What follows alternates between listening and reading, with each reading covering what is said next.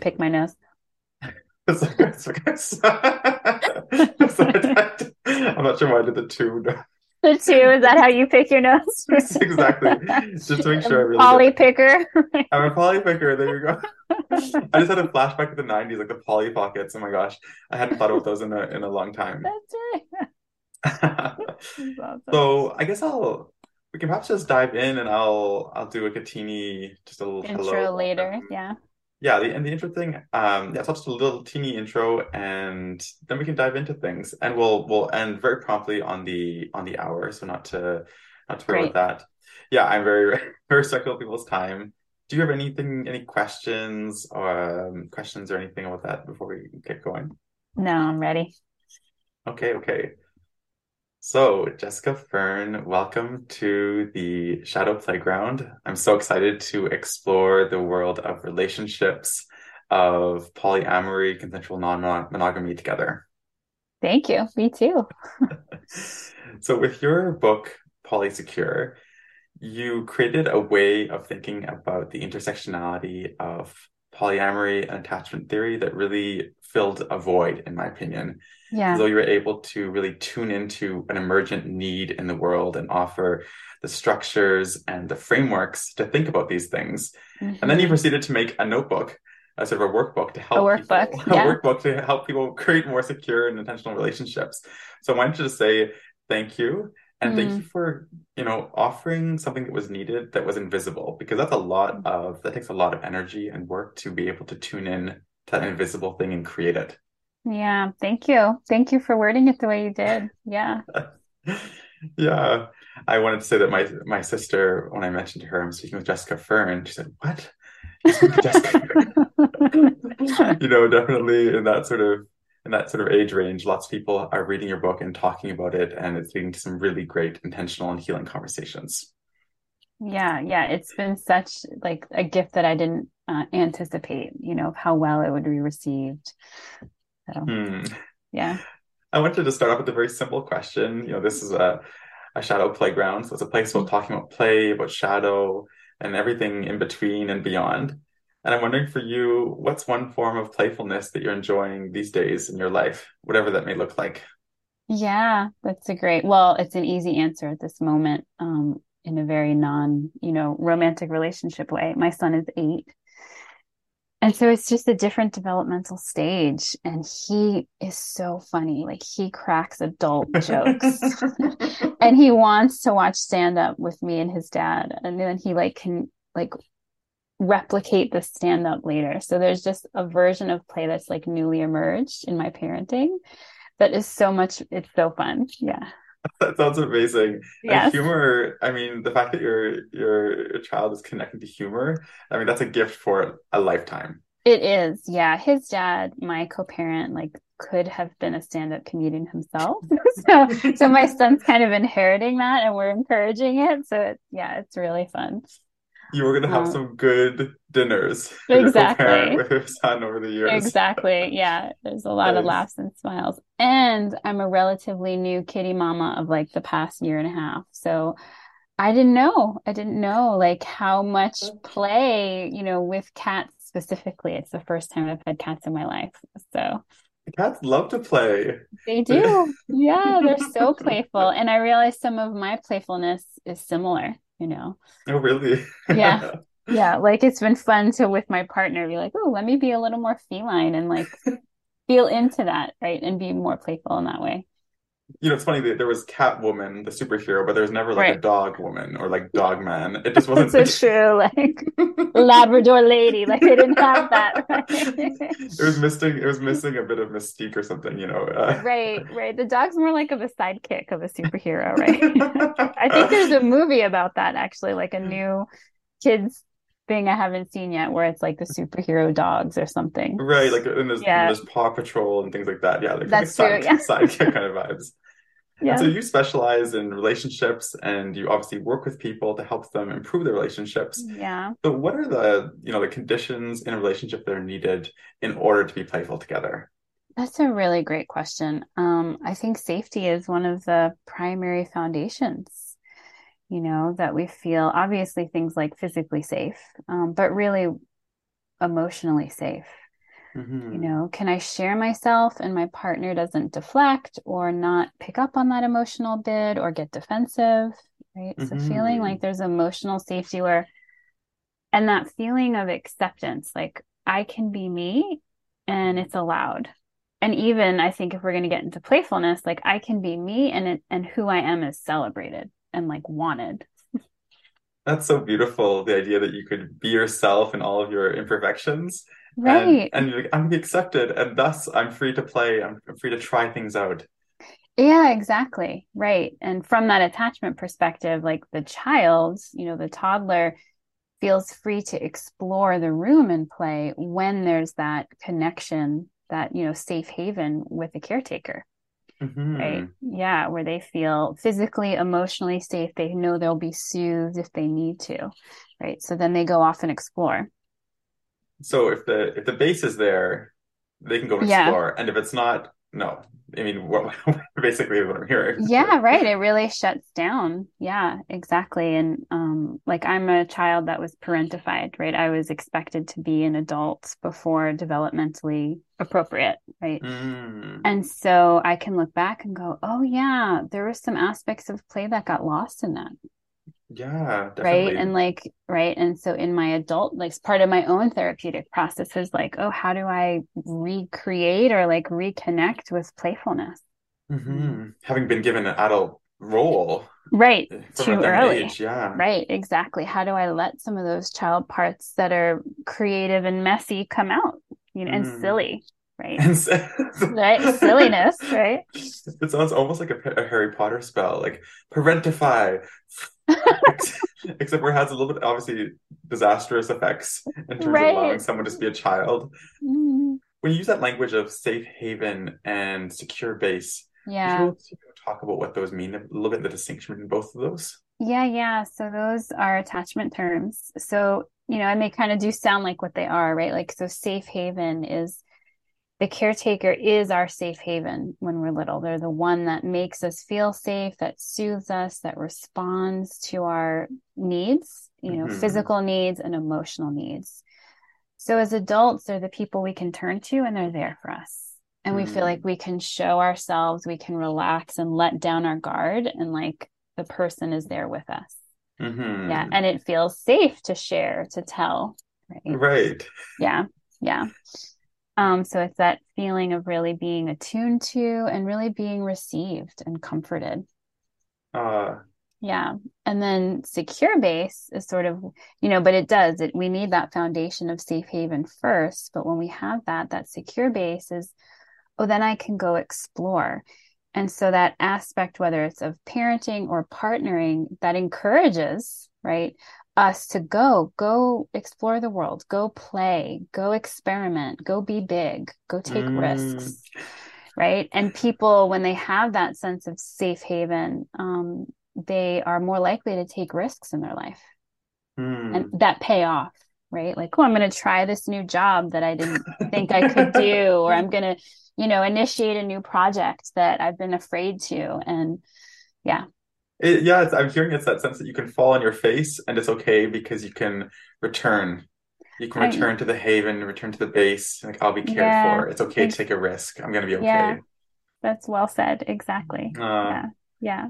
I, I always like that image of falling in the face because one's face because it happens sometimes. And we get up, you're like, okay, I just fell on my face. Okay, let's keep going here. You imagine in a relationship where someone has, the people have really been able to build that haven, that sense of base, Hmm. and so they have that safety, and they also aren't quite sure how to bring in that playfulness yet. What are some ways that we can foster and sort of give air to the fire of those playful Hmm. possibilities in our daily lives and our relationships?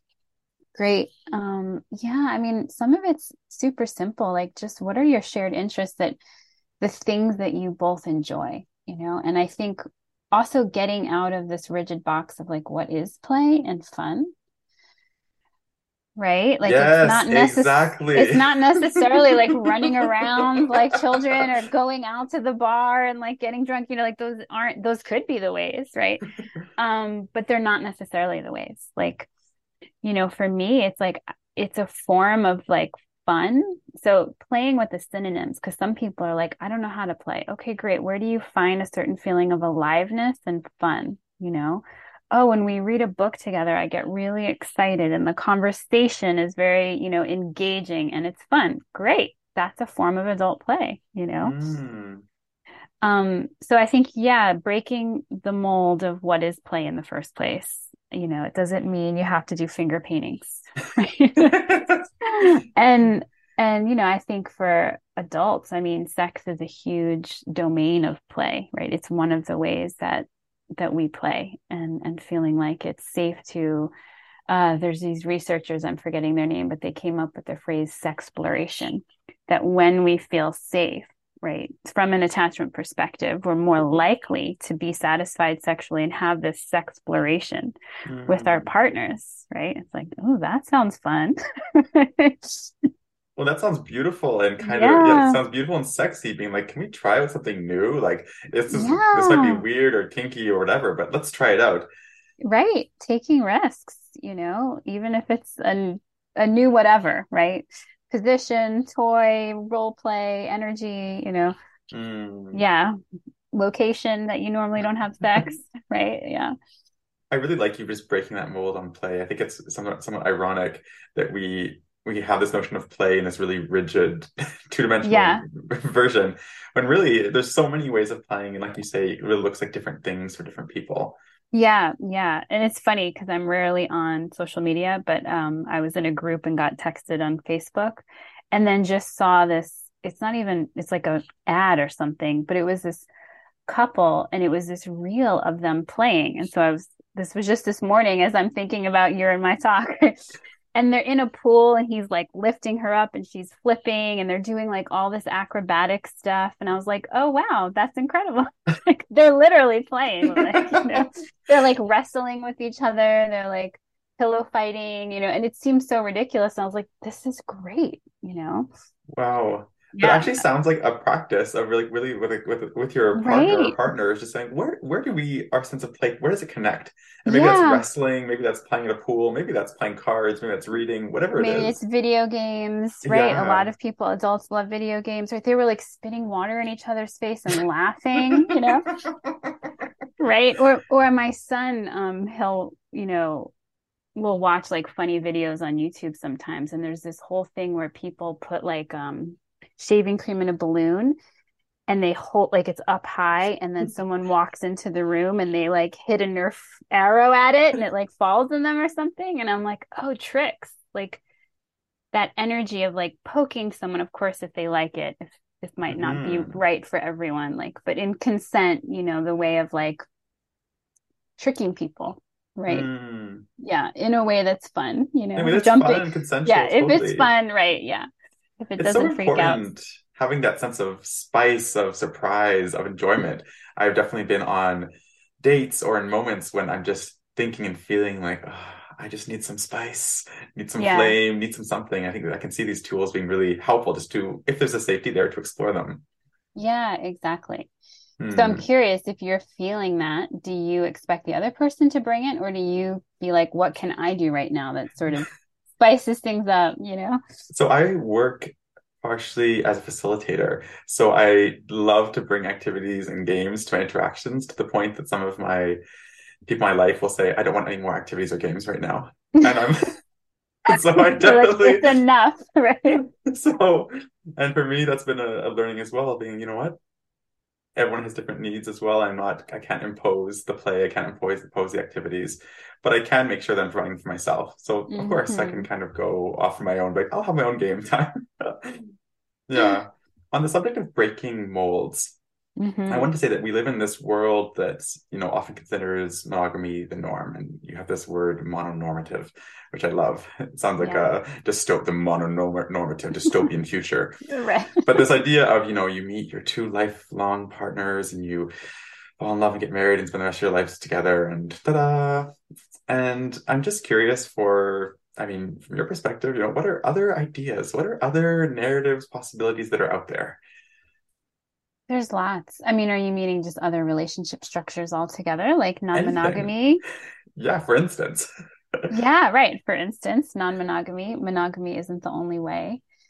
Non-monogamy is a huge umbrella term at this point that covers so many different styles of relating. But, Hmm. in its essence, it's having multiple partners and everyone knows, right? That, Hmm. and even within that, it's not just always romance or sex. Sometimes it's both, sometimes it's one, sometimes it's the other. Hmm. Yeah. So sort of allowing ourselves to be the designer of the types of relationships we want. Like that Yeah. word designer, like really, I'm going to design it. You have the term poly intimate, which I thought was just Yeah. genius. This notion of someone who is connecting, perhaps intimately with someone, but not physically. Yeah, exactly. Yeah. I have a partner of 20 years and we would now call each other poly intimates. We're co-parents, we're platonic life partners. That would be another good phrase. We were Hmm. married for 10 of those years and romantic sexual partners, right? But there's a lifelong commitment that we haven't released each other from, even though Hmm. it's been fluid through the decades of what aspects of relationship it includes. Hmm. Yeah, so I'm That sounds like a poly. beautiful relationship, and It it's grown is and evolved in so and many ways over the evolved. years. Yeah, and we're creative partners as well. And so um yeah, it's calling each other exes. Someone asked that recently, how do we introduce you? Right. And they were like, well, you're exes. And I was like, well, that prioritizes our previous marriage over everything. And at the very least, we're co-parents above being exes, Yeah. because we're still in that. But like even that, we're not just co-parents that get along. Like we live together, we write together, Right. Exactly. like we have financial planning together, right? Like so, So, like, yeah, what are we prioritizing when we're describing it? Because if you're stuck in keeping staying stuck in that word X for so long, your relationship yeah, has moved on to yeah. other more beautiful pastures. Yeah. Yeah, I mean, in some ways, the marriage was too small of a box for us, and we expanded beyond it, and had to Mm. release some of those aspects. Yeah, Mm. yeah. And you have, Um, go ahead, yeah. but even in monogamy, because you're sort of asking, like, how do we rethink? And you started with the together forever, right? Even within monogamy, I'm listening to this book, You Can Heal Your Heart, and I'm just in the very beginning. Hmm. So I can't completely say how the whole book is. But he's bringing in this perspective of just sort of like the grief after a breakup or a divorce is sort of proportionate to how we're storing what the relationship was supposed to be, right? And Mm. often we have that it was supposed to be forever. And it's understandable. Often we want it to be that way. But if we hold narrating it more as, okay, that was for the amount of time it was supposed to be, right? And some Mm. relationships can be meaningful, but they are only 4 years or 4 months, right? It doesn't mean it was a failure of a relationship. So I think even in monogamy, we can think differently about, does it have to be forever, together forever, Mm. Like, what is right? it actually instead of what it should it be? Or, Exactly. Right. Exactly. Yeah. yeah. And you have this, you talk about this notion of attachment-based partners versus Yeah. non-attachment-based partners. And I can imagine that applying to friendship as well. What's the Yeah. difference? What's the key difference when you sort of know that you've gone into an attachment-based relationship or not? Right. Well, if you're feeling a lot of attachment insecurity, that could be one of the indicators, right? Where your attachment system is freaking out, right? Um, or It's like right. something tells me my Something attachment tells me, system. right, my attachment system's at play here. But whether it's a romantic attachment relationship or it's a friendship attachment relationship, right? Or adult family members, right? The difference would be these are the people that we can rely on and that Mm. rely on us in a more regular, consistent, emotionally engaged way. So we can have wonderful friendships, wonderful partners, but there's not necessarily that like, I'm here, I got your back, you got mine. Yeah, and that's Mm. okay. There's no judgment on that. Like I just spoke to my college roommate and we hadn't spoken in 3 years. It was like not a second had passed. We love each other so deeply and we'll always connect every few years and have these great, like someone who's with me through my life in some ways, but we're not in the day-to-day regularity of like, that's an attachment person who's going to be there for me when I really need it. Mm. Yeah. I would venture to say that there is this idea of we can play with the sexuality, you can play with the emotionality of the connection with different kinds of people, but that there's a sense of playing with the attachment. The attachment actually needs a base. It does. Yeah. Yeah. Right. Yeah. Exactly. And often, and we can't always control that. That's the thing, you know? Like we might have a certain intention, like we go into a connection or, dating a person thinking we're not going to get attached, and then we sometimes do, so that can be hard too when there's a mismatch of expectations or availability.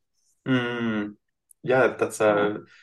that happens, right? We can't control it. It's like that notion of you can't be like, we're gonna be together, we're gonna see other people, but not fall in love. And it's like, It- well, Good luck. it's like good luck, enjoy. Right. Yeah. Yeah. Use I this see you that. go ahead, yeah. I see that a lot with newly opening marriages. Usually it's like, okay, you can have other people, but like don't fall in love. And I'm like, do not put that expectation on anybody. It's just not possible. And I've yet to see that not backfire. Oh my gosh. Yeah. Use this great word design. And we design clothes, we design houses, we design cities. Yeah. And here you are saying, we can design our relationships, we really can. Yeah. And here you are giving these tools to people to do that. And I'm wondering, how can we give ourselves permission to really design the relationships that can be as customized and colorful as our world is? Yeah. I would just say permission granted. Right. Right. That we have the permission and Thank to you, look Jessica Fern. If you're listening right. to It's this, you have official. received. It's Right. official. That doesn't mean it's easy. Of course, people, it can be hard to design what you want because your family of origin or communities that you're embedded with might not agree with your choices, right? Um, but to look at on so many levels, people are designing and redefining not just relationships, right? What is gender? What is sexuality? What is orientation? What is masculinity and femininity? All of these things are getting deconstructed because they need to, right? Because when it's in a rigid binary, it doesn't include the reality of humans, right? Which doesn't fit into a binary, right? So, so yeah, I think just knowing that if you have the desire and the longing to do something different than what you were told is right or normal or natural, there's other people doing it too, and there's other people doing it well. Hmm. Yeah, I'm yeah, having this idea of, weekend design your relationship workshop. totally. It's Yeah, like just I'm picturing lots of sparkles and glitter. Uh, so of course, right. You're like thinking of the exercises, right? The games. that's my professional sort of the direction I go easily. I'm curious, if you want to just step into space of creativity here, if you could sort of paint the picture of what a potential constellation of a joyful state of polysecurity. So what might that look like? Yeah, just what are some of the possibilities that people might consider exploring when they're doing that design process? Yeah. Do you mean like that they could have multiple partners, partners that you live with, partners that you don't, Exactly, everything. right? Like break our conceptions, break our Yeah. binaries. Right. So, I mean, it's probably better to speak to even my current situation as an example of something non-traditional and yet some aspects of it are really working, right? Mhm. Is I have my, poly intimate partner. We co-parent, we live in the same house. We didn't, we did live in the same house, then we didn't, now we do again. So we find like, yeah, when we live and we have sort of like separate units in the same house and yet there's a lot of shared space but we can close the door if we need to right and our son is up and down and in and out and feels that both of his parents are present, like it's just so ideal, right? And we can support each other in domestic ways. It's great. Then I have a partner outside of the house, and I find that my eroticism is way higher when I don't have to share a lot of the domestic realities with this person. Right. But Amazing. this is an attachment partner though. This is like a very involved, like we don't see each other every day, but we're in contact throughout the day, right? And there's a lot of emotional support, emotional connection, intellectual engagement, and high eroticism, Mm. and I'm like, oh, this really works. right? And we can focus on ourselves and our children and our careers and each other. But, it doesn't all have to be in the same house. Yeah. Wow. And no one probably ever told you when you were 15, like, so you could have one partner you're living with and another Yeah. one with no domestic chores and it's completely erotic. That wasn't, Right. Not even on the menu. Right. Exactly. Exactly. so you made your own menu. It's like Right. you made your own menu. It's amazing. It Yeah. really is. And it was from a lot of trial and error. Yeah. I mean, it's not like, oh, I just decided and wrote it up and then voila, it's been like, there's been a lot of relationships that have come and gone and all of that. And one where we're now figuring out another relationship. We've been living together, we've been domestic, we're figuring out, does that actually work? What do we need? And we're in a big transition. So, Hmm. yeah, but willingness to have those conversations, And so even. you have a young son who's 8. Do Who's you, 8? Yeah. so, and how do you talk to him about that? Or how do you Yeah, explain? in Yeah. some ways it's been so easy. I was just talking to a colleague about this. We were talking about people who come out to their like adult children or their teenage children, and we're both like, I have a lot of professional advice and have supported clients, but I didn't have to do that because he's just been raised with we can love more than one person, and he's also been raised with, and you can choose if you, when you're older, you want to be with one person, that's beautiful. And if you want to be with more than one person, as long as everyone knows, that's great. So, and to him, it's just been very normal. But I am protective. It's not like partners are coming and going, and I'm not letting him create attachment bonds with people that are not really invested. Mm, So they yeah. know my partners is, oh, this is like a friend that they would know of mine who cares about them, that there can be some shared time, but it's not like they're taking on parental responsibilities. Right. And Yeah. it's Yeah. it's that thing of, are you in that zone or not? And it's a pretty clear hmm distinction, it sounds like. Yeah. Yeah. And we've kept that sort of, he has two parents that are involved and people might help, right? Absolutely. But I know, of course, many people where they are, co-parenting as a triad, as a quad, even two married couples that met and already had kids, and then for a decade raised all of their kids together with four parents. It's beautiful. Or donor families, two women that each got pregnant by the same donor who lived Mm, next door, and then he got married, and all four parents raised the children. right. Right. So there's so many ways to do it. I'm just imagining this real relational future where with the communication skills, the boundary skills, Yeah. the attachment skills, people are able to really just create these incredible constellations of care and love that Yeah. aren't confined into a specific structure. Yeah, exactly. Yeah, sort Hmm. of, the way people talk about it takes a village to raise a child. And it's like people are getting creative because we realize the nuclear family is not a successful structure. What? Right. Right. I said it. Right. For raising a child. Yeah. Can you say more about that? Yeah. I mean, it was my first like emotional postpartum meltdown when I was like holding my little one, it was like 2 or 3 months in, and I just realized like I'm supposed to be an entire village for this child. Like I'm supposed to be responsible for all of his physical needs and emotional needs and entertain him and be his playmate.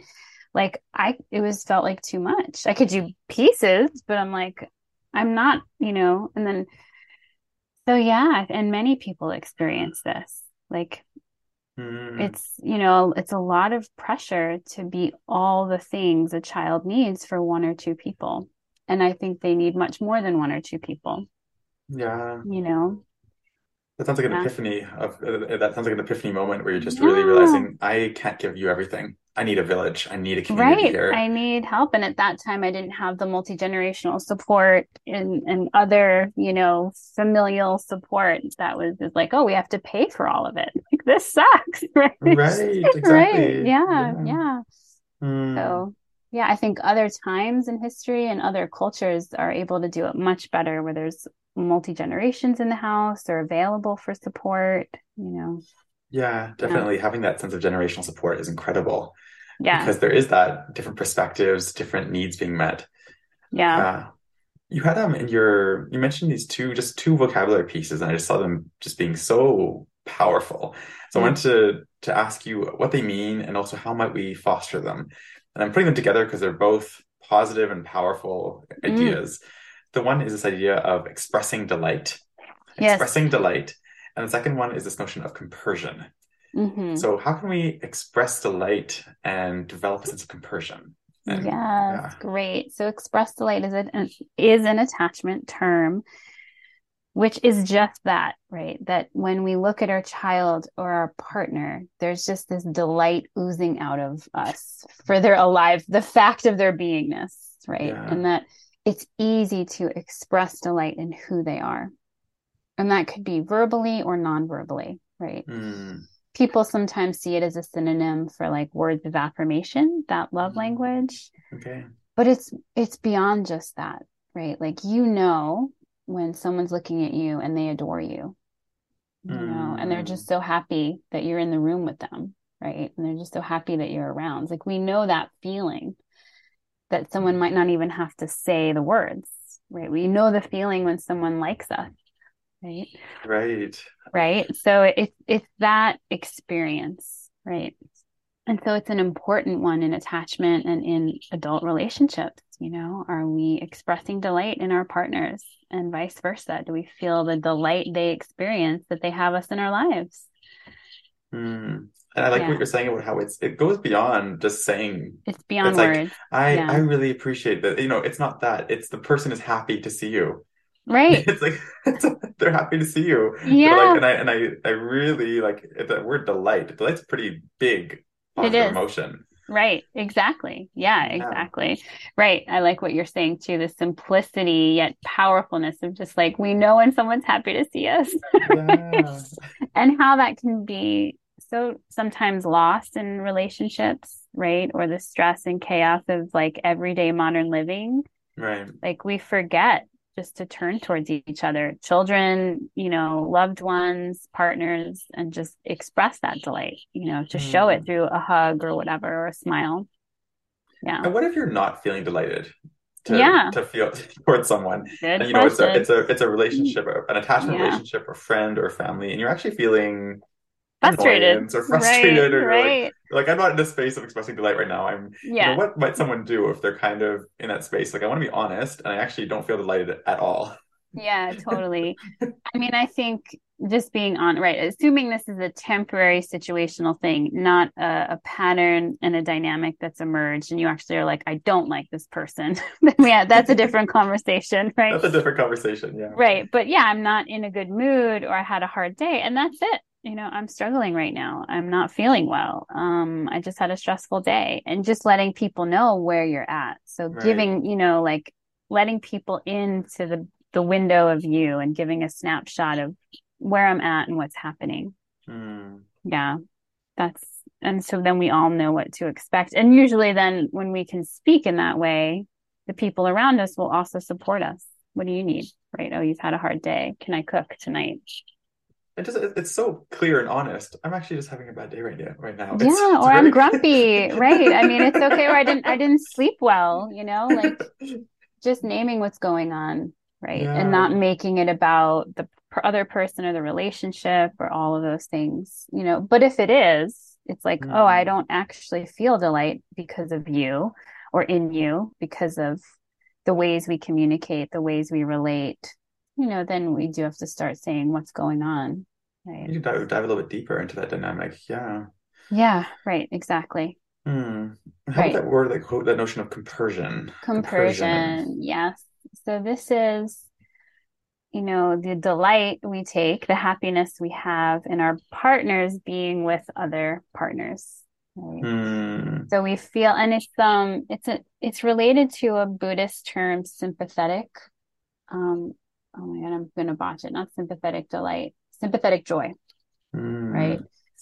Hmm. um, which is like one of the expressions of even enlightenment is sympathetic joy. Like, I'm happy you're happy, like I didn't get a new job, you did, but I feel genuine happiness for your success or your happiness or the things going on for you.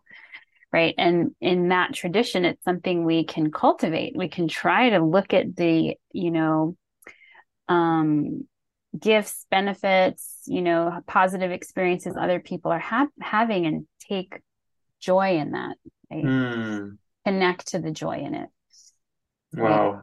And so it's, specifically used in non-monogamy as well. It's not just I'm happy for my friend that, a good thing happened to them, but I'm actually excited or happy for my partner that they're having a good experience with somebody else. Hmm. Is Yeah. compersion, is it a muscle we practice? Is it something that naturally arises? It is both. Yeah, Okay. it's both. Yeah. And muscle is a great analogy because there are some people that are just born with a certain genetic athletic ability that like you're like they just do it. And then some people you're like it's not just there, but they flex the muscle and they can do it, right? Hmm. Um so yeah, some people just seem to be easier at compersion and Hmm. some people have to work at it and effort at it, but they can get there. Yeah. Okay. Yeah, I So, think just be careful not to expect it. Like when our partners can have compersion for us, it feels amazing. hmm. But when we are like, you're not feeling compersion and you should, like it's not a good relational strategy. Yeah. So what are some of the traps that you see coming up in consensual non-monogamy? It sounds like that's one of them, being like, you should be happy for me and be showing compersion right now. You should feel different than you do. I mean, that's basically you should feel different than you do is what you're saying to your partner. And that's the power over them. It's a lack of Hmm. and often it creates all this layers of, so the person who's not feeling compersion now feels guilted or shamed. And now they feel like more shit, basically, because they're getting it from their partner, and they feel like they're failing. And there's this idea, one Hmm. of the shadows in non-monogamy is you're not poly enough, you're not being poly enough, Hmm. right? Like, what does that mean? Right, what does that mean? First of all, it means that you're not getting to do whatever you want to do whenever you want to do it. Is that what you're saying? So that's another shadow we can come to. But yeah, where people sort of leverage you're not being poly enough, right? Hmm. As if it should come naturally and easy to everybody.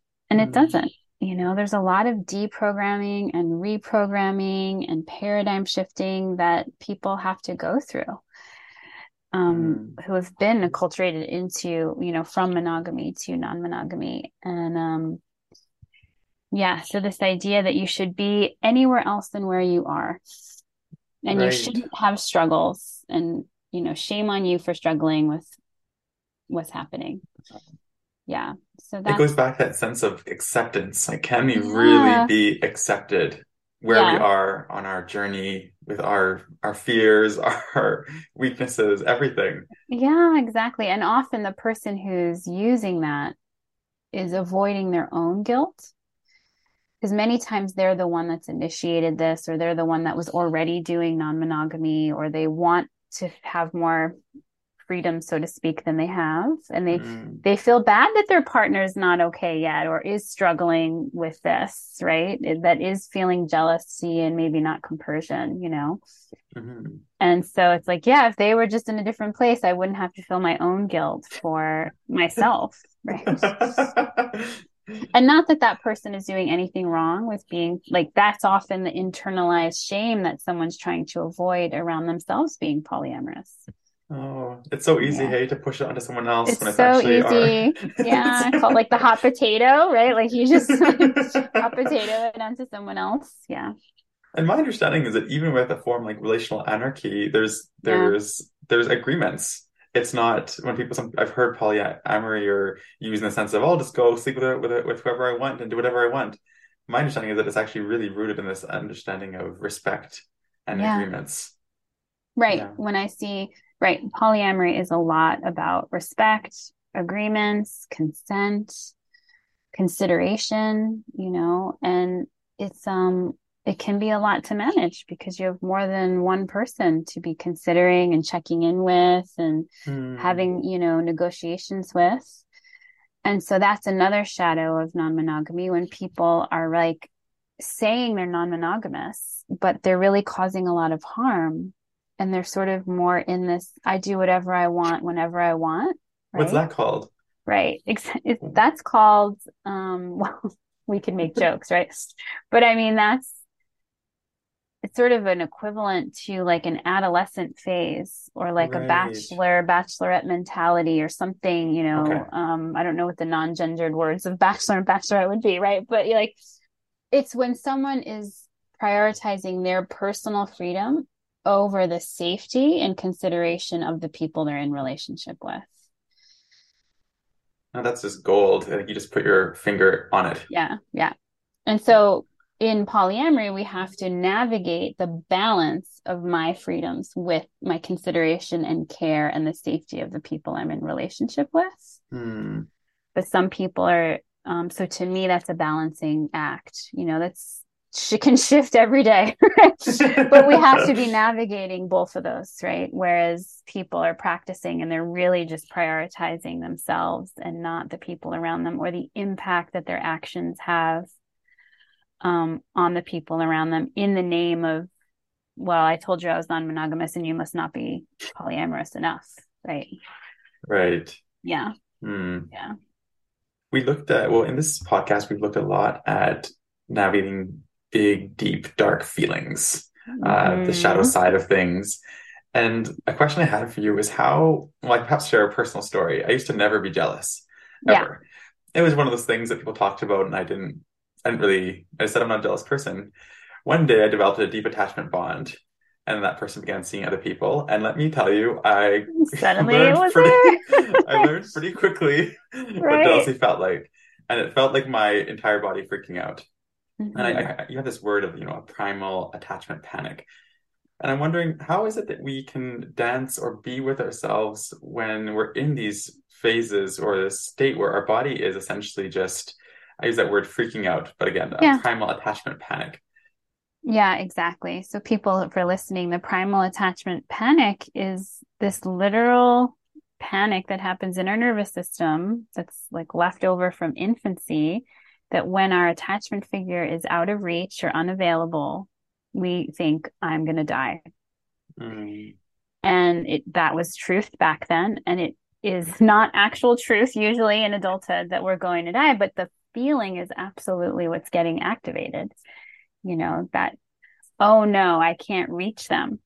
Um, they're going to be off their phone for a few hours because they're on a date, or they couldn't be there for me if I wanted them. And our body goes into this attachment panic of where's my person, basically. mm, Yeah. And so it does. It's like it can feel like a complete meltdown, a complete freaking out, like a panic anxiety attack.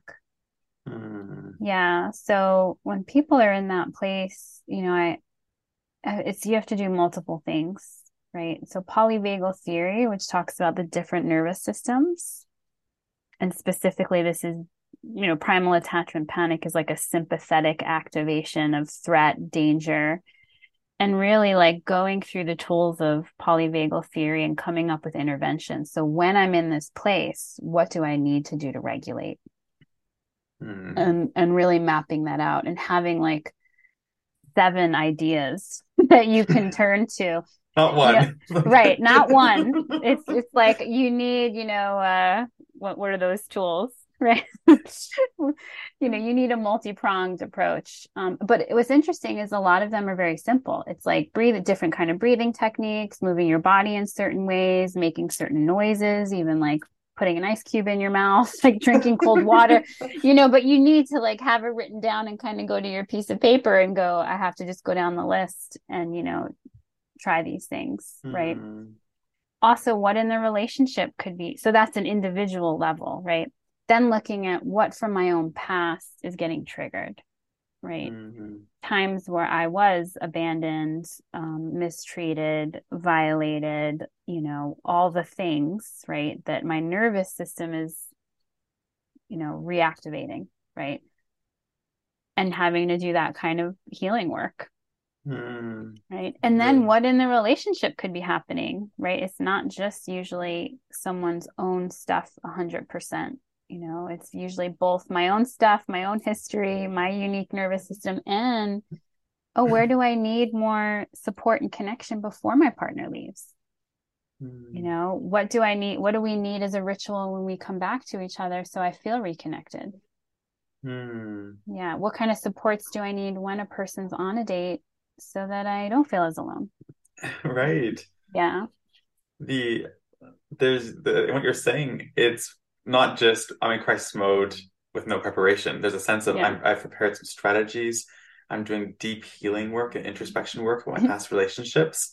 And I'm also speaking with my partner before, during, after. Like we're in this Right. together. How can we help each other? Yeah, exactly. Exactly. Right. Because a lot of times when people are having these sort of attachment meltdowns, it gets just mislabeled as like you're being jealous and go deal with like that's your shit, deal with it, right?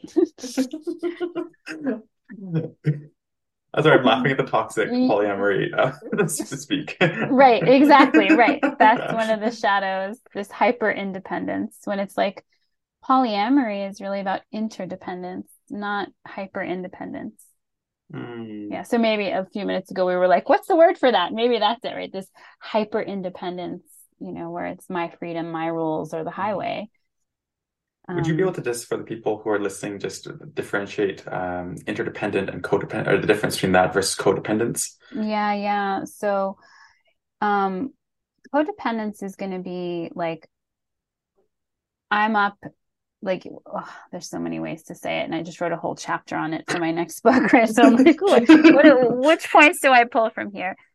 Um, but basically, it's I'm not okay without you, right? It becomes this. It's not just a belief, but this.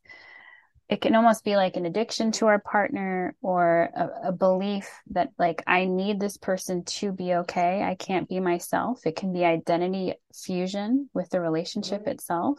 And it Mm, can show up in these micro ways where like, oh, if you're upset, I have to be upset. Or if you're upset, I have to caretake you're upset. mm, Or sometimes it's the seesaw. If you're up, I'm down. We can't both be in the same place, or we have to be in the same place. It can be expressed in many ways, but where there's a dynamic too of like it's a romantic partnership, but it's more like a parent-child relationship, or someone's over functioning and the other person gets to under function, mm. right? Um, and there's the loss of self. Right. That's the key component, is there's a real loss of self in that dynamic. The hyper independence is there's only self at the Mm, expense of others, right? And in the middle, this interdependence is there's me and you, right? And like I'm okay when I'm not with you, and I love it when I am with you, right? And we can be apart and still feel our healthy autonomy, and I can make decisions for myself. I consider you, but I can still make decisions for myself. So mm. it really is the balance of together and separateness. That's beautiful. And I like Yeah, you've talked about how it's not the black or white. There's yeah. this zone where I love being by myself and I love being with you. Mm-hmm. I want to say Yeah, there's times when, in relationships, the other person is not there. yeah. Partially they could be working, they could be in a date, they could just be having something happening in their life. And you have this, I'll quote this from your workbook, that the section where you say, you are the source of your happiness, love, courage, emotional regulation, and purpose. And this idea is so powerful, and it's so counter to what many people believe, this idea of finding a happiness or a sense of fulfillment outside of ourselves. Yeah. So how do people react when you share this, when you share this idea? Yeah, most of the reactions is like, oh yeah. I mean, usually people agree, and then they're like, well, how do I switch this around? How do I make it so I can actually experience happiness from within, not just it's my partner that makes me happiness and it comes from outside, right? Mm, And I do say too, it's like our partners and our loved ones or experiences we have, those can all support, they can give us meaning, they can make us happy, but they can't be the source of it. That's the mm, difference. Of course, people can inspire us, and give us meaning, right? Like my being a parent gives me so much purpose and meaning in my life, but I can't make my son the source of my purpose and meaning. That's unfair to him. Mm. right? Same thing. It's unfair to make my partner the source of my happiness, or even my sexuality, right? That's a Yeah, powerful point because it's really easy to associate sexuality, linking it with other people. But we exactly. actually have a sexuality ourselves that we Right. can enjoy ourselves. Right. And people might open our eyes to new aspects of ourselves that we didn't see until we were in relationship with them, but not to confuse that for it is there for them. Hmm. Yeah. So what's the first step that someone might take to sort of really begin on that path? If, imagine someone they've got the job, they got the partner, they had their kids, they're like, Yeah. and you kind of have a session with them and you're kind of like, okay, it's time to go in. Like Yes. it's Yeah. time to find you, be your own, your own Source. sacred fire, your own source. What's like a first little step someone might be able Yeah. to take?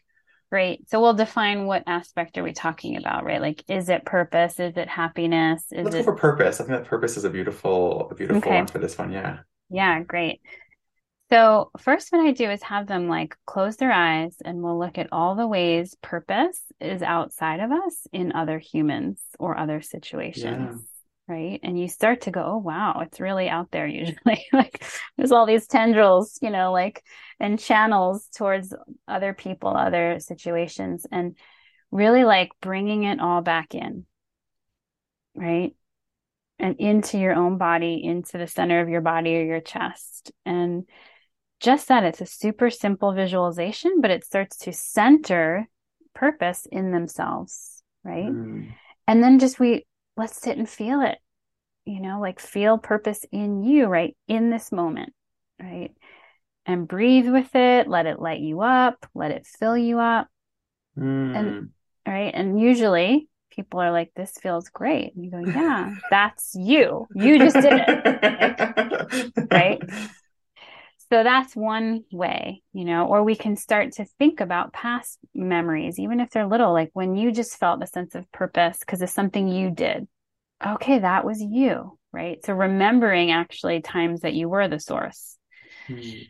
you know, and Do then you go ahead? go Yeah. on. No, go ahead. Well, I'm going to ask you, like, do you remember a moment when you kind of had that realization? Was there a turning point in your life where you sort of realized, like, oh, I'm the source here?